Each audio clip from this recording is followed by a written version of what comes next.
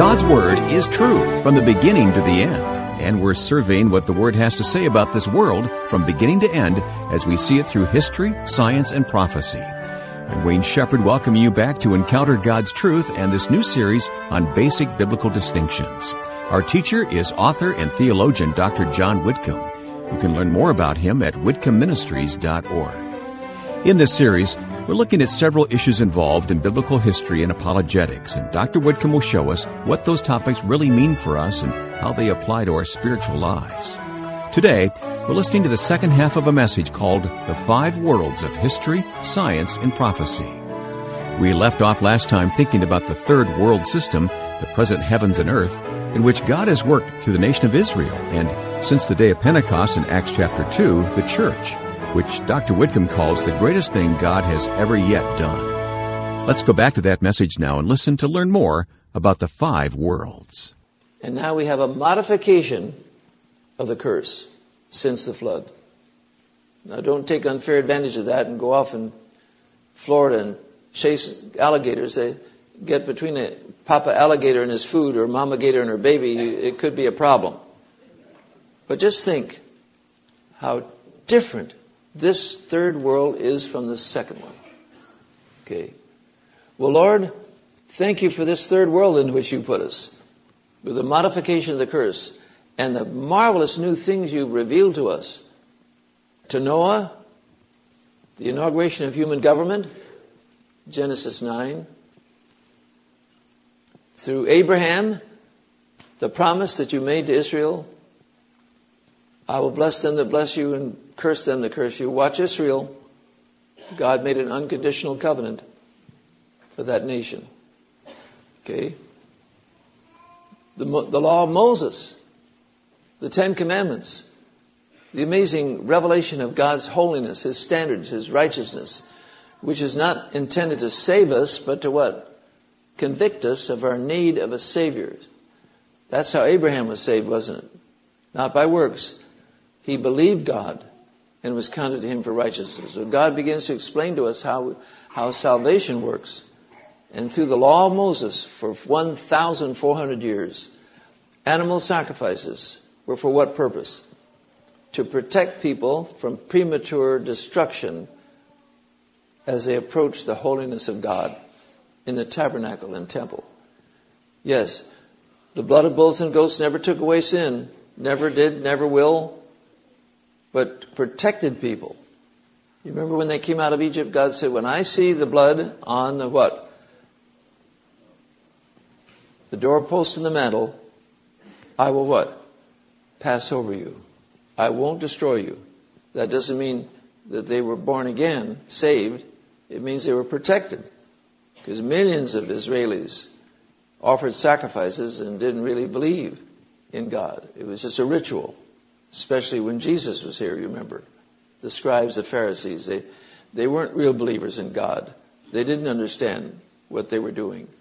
Jesus had to convict them of their sin. He said, repent, repent, for the kingdom of heaven is at hand. And that's why they crucified the Son of God, because he said they had to repent. Why should we repent? We're perfect. We're wonderful. We're No. Unless you recognize your sin, you can't be saved. So friends, in this third world now, the greatest thing God has ever yet done began 2,000 years ago when the church was created on the day of Pentecost. My, what an amazing event that was. Right in the middle of this system, the church age began. The body and bride of Christ.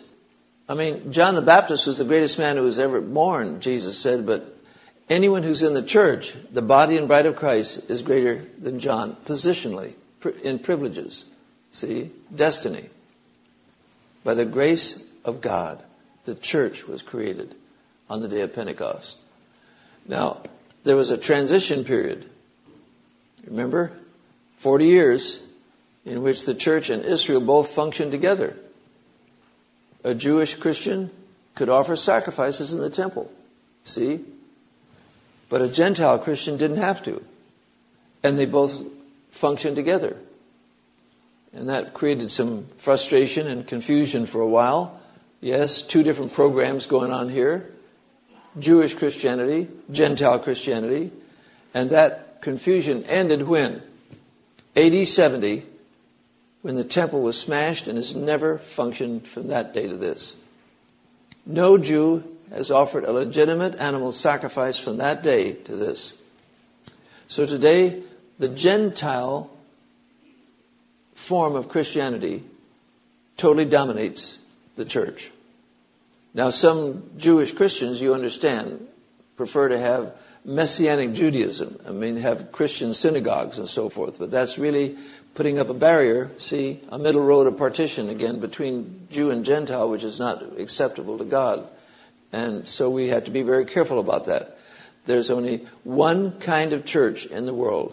And that's the kind, of course, that God describes so carefully, repeatedly, beautifully in the New Testament epistles of Peter and Paul and John and Jude and James and so forth, and the book of Acts by Luke. And I say, thank you, God. Thank you for telling us what position we have by your mercy and grace. Now, you know, John the Baptist knew that he wasn't going to be part of the church. You knew that, didn't you? When his disciples started following Jesus, people said, now, aren't you jealous? Aren't you threatened by this? They're following Jesus, not you. And he said, well, I have an announcement to make, dear disciples. I'm a friend of the bridegroom. See, I'm not part of the bride. You are. Because he will increase, but I will what? Decrease. My function will phase out as the forerunner of the bridegroom and the Lord, the head of the church. And when my ministry is over, I'm done. Amazing insight God gave to him. Now, friends, what a privilege it is to belong to the body and bride of Christ. Now, we may not live 930 years like Adam, but we have what? A marvelous destiny. Are you ready to hear about this one? Some of us may never die at all. This is called the rapture of the church. That no promise to Israel ever said anything about that. That's a distinctive of the church age, of the body of Christ. And I just am amazed at the rapture. Just think of this. The law for mankind from the beginning of the world is this, because of sin. It is appointed unto men once to what? Die. And after this, the judgment. But there's an exception. Some people have died twice. The ones that Elijah, and Jesus raised, you remember, like Lazarus, died twice. So exceptions. But here's the big exception. Some people will never die at all. Now here's how it's going to happen. Are you ready, folks? Here's how the church age is going to end. The Lord himself will descend from heaven with a shout, with the voice of the archangel, that's Michael, with the trumpet of God, and the dead in Christ shall rise first, and then what? Then we who are alive and remain shall be caught up together with them. That's without dying now. In the clouds of glory, and meet the Lord in the air, and so shall we ever be with the Lord. Wherefore comfort one another with those words. If the rapture of the church happened tonight, you must be born again to participate, be involved, be included. Are you born again? Do you know the Lord? Are you sure you're saved? It would be very sad to be left behind. Doesn't mean you'd never get saved. But in the Great Tribulation, which ends this age, this is the final transition period of 7 years at the end of the church age. You understand what that is, don't you? Church being examined by Christ at the Bema. Israel being born again through the two witnesses, their witness. Okay, 144,000 evangelizing the Gentile world. The coming of the Antichrist, the abomination of desolations, the awful things that will happen. Jesus said it'll be the worst world system this planet has ever known since the flood. Wow. And Christians will be glorified. Now, it's not going to be a partial rapture with only worthy Christians going up. Because if that's the way it is, then how many are going up? None. Every born again man, woman, and child on this planet is going up. And then will be immediately evaluated and examined by Christ to determine not whether you're saved or not, but whether you're going to receive a crown or a reward for faithfulness since you were saved. The Bible has much to say about that. And I say, Lord, I'm just amazed at the plan you have for your bride, your body, your church to prepare us for what? For the marriage supper of the Lamb in heaven, as we then return to the earth with him at his second coming in glory, to face a whole world of opposition to Jesus. When Jesus comes down from heaven with his bride, this is Revelation 19, watch what happens. The Antichrist will be there. The false prophet will be there. Satan will be there. Armageddon in northern Israel. Hundreds of thousands of soldiers saying, can you imagine what they're saying? Jesus, we killed you. You come back to this earth, we'll kill you again. Famous last words. One word from Jesus. That's all opposition collapses. Don't be on the opposite end of the wrath of Jesus. Do you know what happened when he was arrested in Gethsemane 2,000 years ago? There was a prelude of Armageddon. Now watch what happened. Judas Iscariot arrived with a little contingent of Roman soldiers to capture Jesus. Now, you remember what happened? They said, are you Jesus of Nazareth? And Jesus, in total dignity, stood there and said, I am. And immediately, an invisible hand struck them all to the ground. If I was in that group, I'd have said, I'm out of here. That is a very tiny preparation, premonition of what will happen at Armageddon. I am. Oh Lord, you told us to pray for what's going to happen next. Our Father who art in heaven, hallowed be thy name. Then what? Thy kingdom come. Thy will be done. Where? On earth as it is in heaven.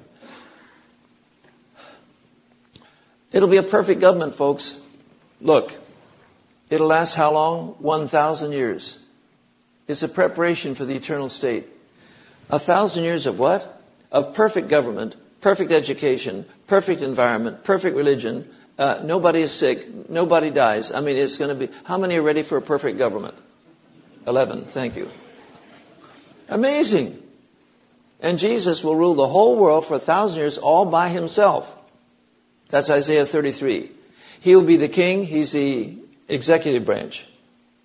He'll be the lawgiver. He's the Congress, Senate, House himself.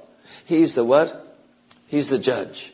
He's the Supreme Court himself. You say, how can one human being rule the world for 1,000 years? How? Well, he also happens to be God. Thank you. That helps. He's the God-man. Two natures in one person forever. He is totally qualified to rule the world. I say, Lord Jesus, please come. Come soon. Come tonight. Take your church, take your bride, take your body to heaven. Prepare the world for the second coming, the kingdom. 1,000 years of perfect government on this planet. And I say, Lord, I just can't imagine a world quite like that. By the way, you know, the Apostle Paul never knew it would be 1,000 years long. Neither did Peter. The only one who knew that of the 12 apostles was who?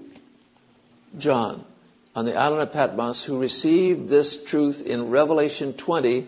He was the last of the apostles, and he was told the kingdom that they all knew was coming. They knew a lot about what it would be like. He knew it would be 1,000 years long.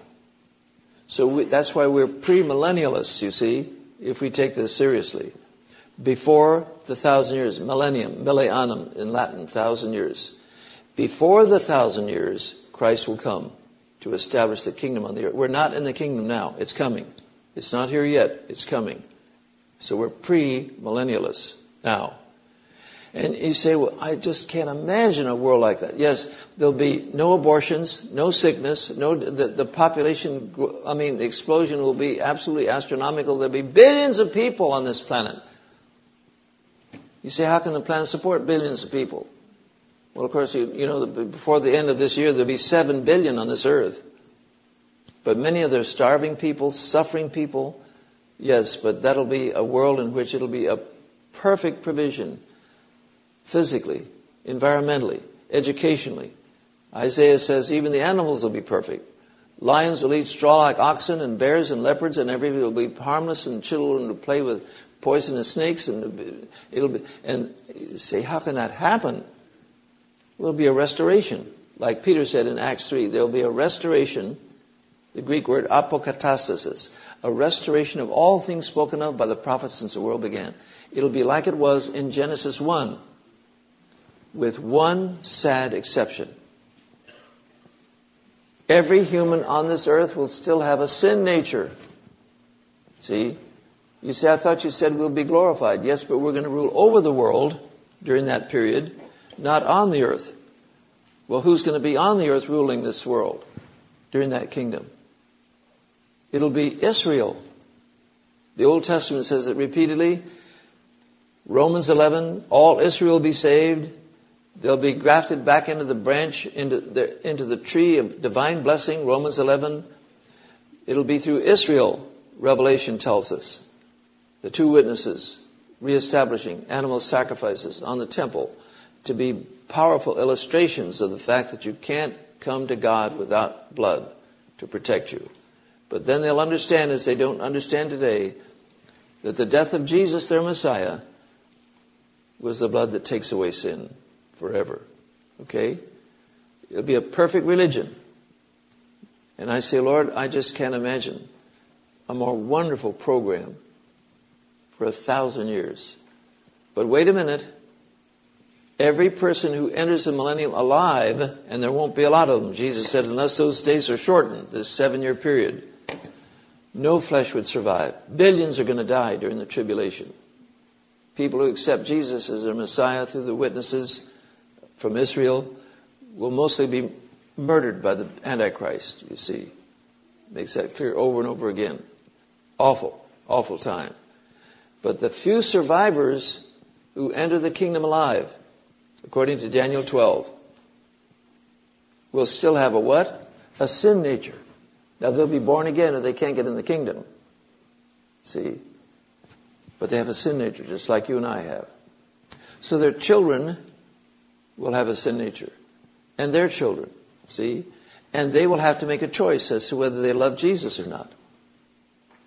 Did you know that? That in every dispensation, every age, every world system, past, present, and future, humans that have the image and likeness of God have to make a choice to love God or reject Him. And thousands of these children and grandchildren, millions and millions and billions of them will say no to Jesus. Oh, they'll show up every year to worship in Jerusalem, or they'll die. That's Zechariah 14. But in their heart of hearts, they'll not love Him at all. My. You say, how do you know, sir? How do you know that? Well, for one thing, Jesus said so. He said this, straight is the gate and narrow is the way that leads to life, and what? Few there be that find it. In every generation of human history, few there be, the minority of people in each generation, choose the Lord, love the Lord, are saved. So even in a perfect environment, by the way, the environment doesn't make you saved. We know that now, don't we? That's socialism. Just make people happy and wealthy and healthy and they'll be... No. It's a heart choice. Jeremiah 17:9, the heart of man is deceitful above all things and desperately wicked. Who can know it? God says, I'll give you everything you want. Look at this kingdom. But one thing you have to do is to choose me, to love me. And by the end of the millennium, folks, it's just astounding. By the end of the millennium, the vast majority of men, as Isaiah says, you just show the wicked favor, and he will not honor the Lord. He has to make a choice in his heart. You know what it'll be like? It's like it was when Jesus was here. I can hardly imagine this. He had 12 apostles, 12 men that he taught day after day, month after month, year after year, walked with him, did miracles, and one of them never believed him. Who was that? Judas. He saw all the miracles Jesus did. He performed them. He preached the same messages. And at the end of 3.5 years, Jesus said, one of you will betray me. One. And what did they all say? It's about time, sir, you woke up to the reality that Judas's fate is... No. Each of them said what? Lord, is it I? They had no clue that in their midst was a hypocrite who pretended. Now that's the terrifying thing about being a church member. See, you can look like, act like, talk like a Christian and not be one. God says, be careful now. Where's your heart? Where's your heart? Do you really know me? Do you really love me? And by the end of that kingdom age, dear friends, the Bible says that billions of people will turn to Satan. You can almost hear them praying a prayer like this. Our Father who art in hell, hallowed be thy name.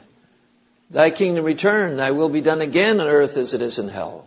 And Jesus will allow them to have him back. And Revelation chapter 20 says he'll be released and come back and deceive all the nations like the sand of the sea for multitude. And billions will follow him and try to wipe out God's people in Jerusalem, in the holy city. And that, dear friends, is the end of the world. That's it. Then fire will come from heaven and destroy this planet, and the heavens and earth will flee away from him who sits upon the throne. No place found for them. The whole system we know of planet Earth will be contaminated, poisoned, perverted, distorted, and God will wipe it out. And then he'll do what? Create a new heavens and a new earth in which righteousness will dominate God's people forever. I say, Lord, this is amazing. You want people to love you, to choose you. We're not just robots. You want us to choose you. We have your image and likeness. Animals don't. People do. They have to love Jesus, love the Lord, love God. And I say, Lord, I'm amazed. Help me to understand the purpose of every dispensation. Adam and Eve, do you love me? Make a choice. Everybody here, do you love me? Noah said, yes, Lord, I love you. I'll make a choice. He survived. In this age of Israel and the church, God says to every Jew, every Christian, do you love me? Then you're mine forever. Even in the kingdom age, everything's perfect. Do you love me? Make a choice. Make a choice. The only time in all the systems of the universe where there'll be no choice is right here. It's all set. You have made your choice. You're confirmed in holiness in heaven or in hell forever. I say, Lord, I'm just amazed at your plan, your program, your love, your grace, your mercy to reach out to people. And I end with a statement that perhaps you've heard before. Are you ready for this? For God so loved the world, he gave his only begotten Son, that whosoever believes in him shall not perish, but have everlasting life. Father in heaven, I thank you tonight for the amazing things you've told us. Some things hard to be understood, yes, but by your precious book, the Bible, written by the Holy Spirit, the third person of the Godhead, you've illuminated our pathway and showed us where we are, what we can be by your grace and mercy. By simple childlike faith, say, Lord, I don't understand all this, but I believe you. Talk to me, show me, help me to reflect your light into someone's darkness till Jesus comes. For we pray this prayer in Jesus' name and for his glory. Amen. That prayer concludes our first full message in this series, Basic Biblical Distinctions. The sermon has been The 5 Worlds of History, Science, and Prophecy. Please tell a friend that they can always listen to it again at sermonaudio.com/Whitcomb. And we'd love to have you follow us at facebook.com/Whitcomb Ministries, where there's always lots of news and encouragement for you. Today's message reminds us of the truth found in Proverbs chapter 3, verses 19 and 20. The Lord by wisdom founded the earth. By understanding, he established the heavens. By his knowledge, the deeps broke open, and the clouds dropped down the dew. Next week, Dr. Whitcomb will share a more personal and practical side to this series when he begins to speak about the conversion of an evolutionist.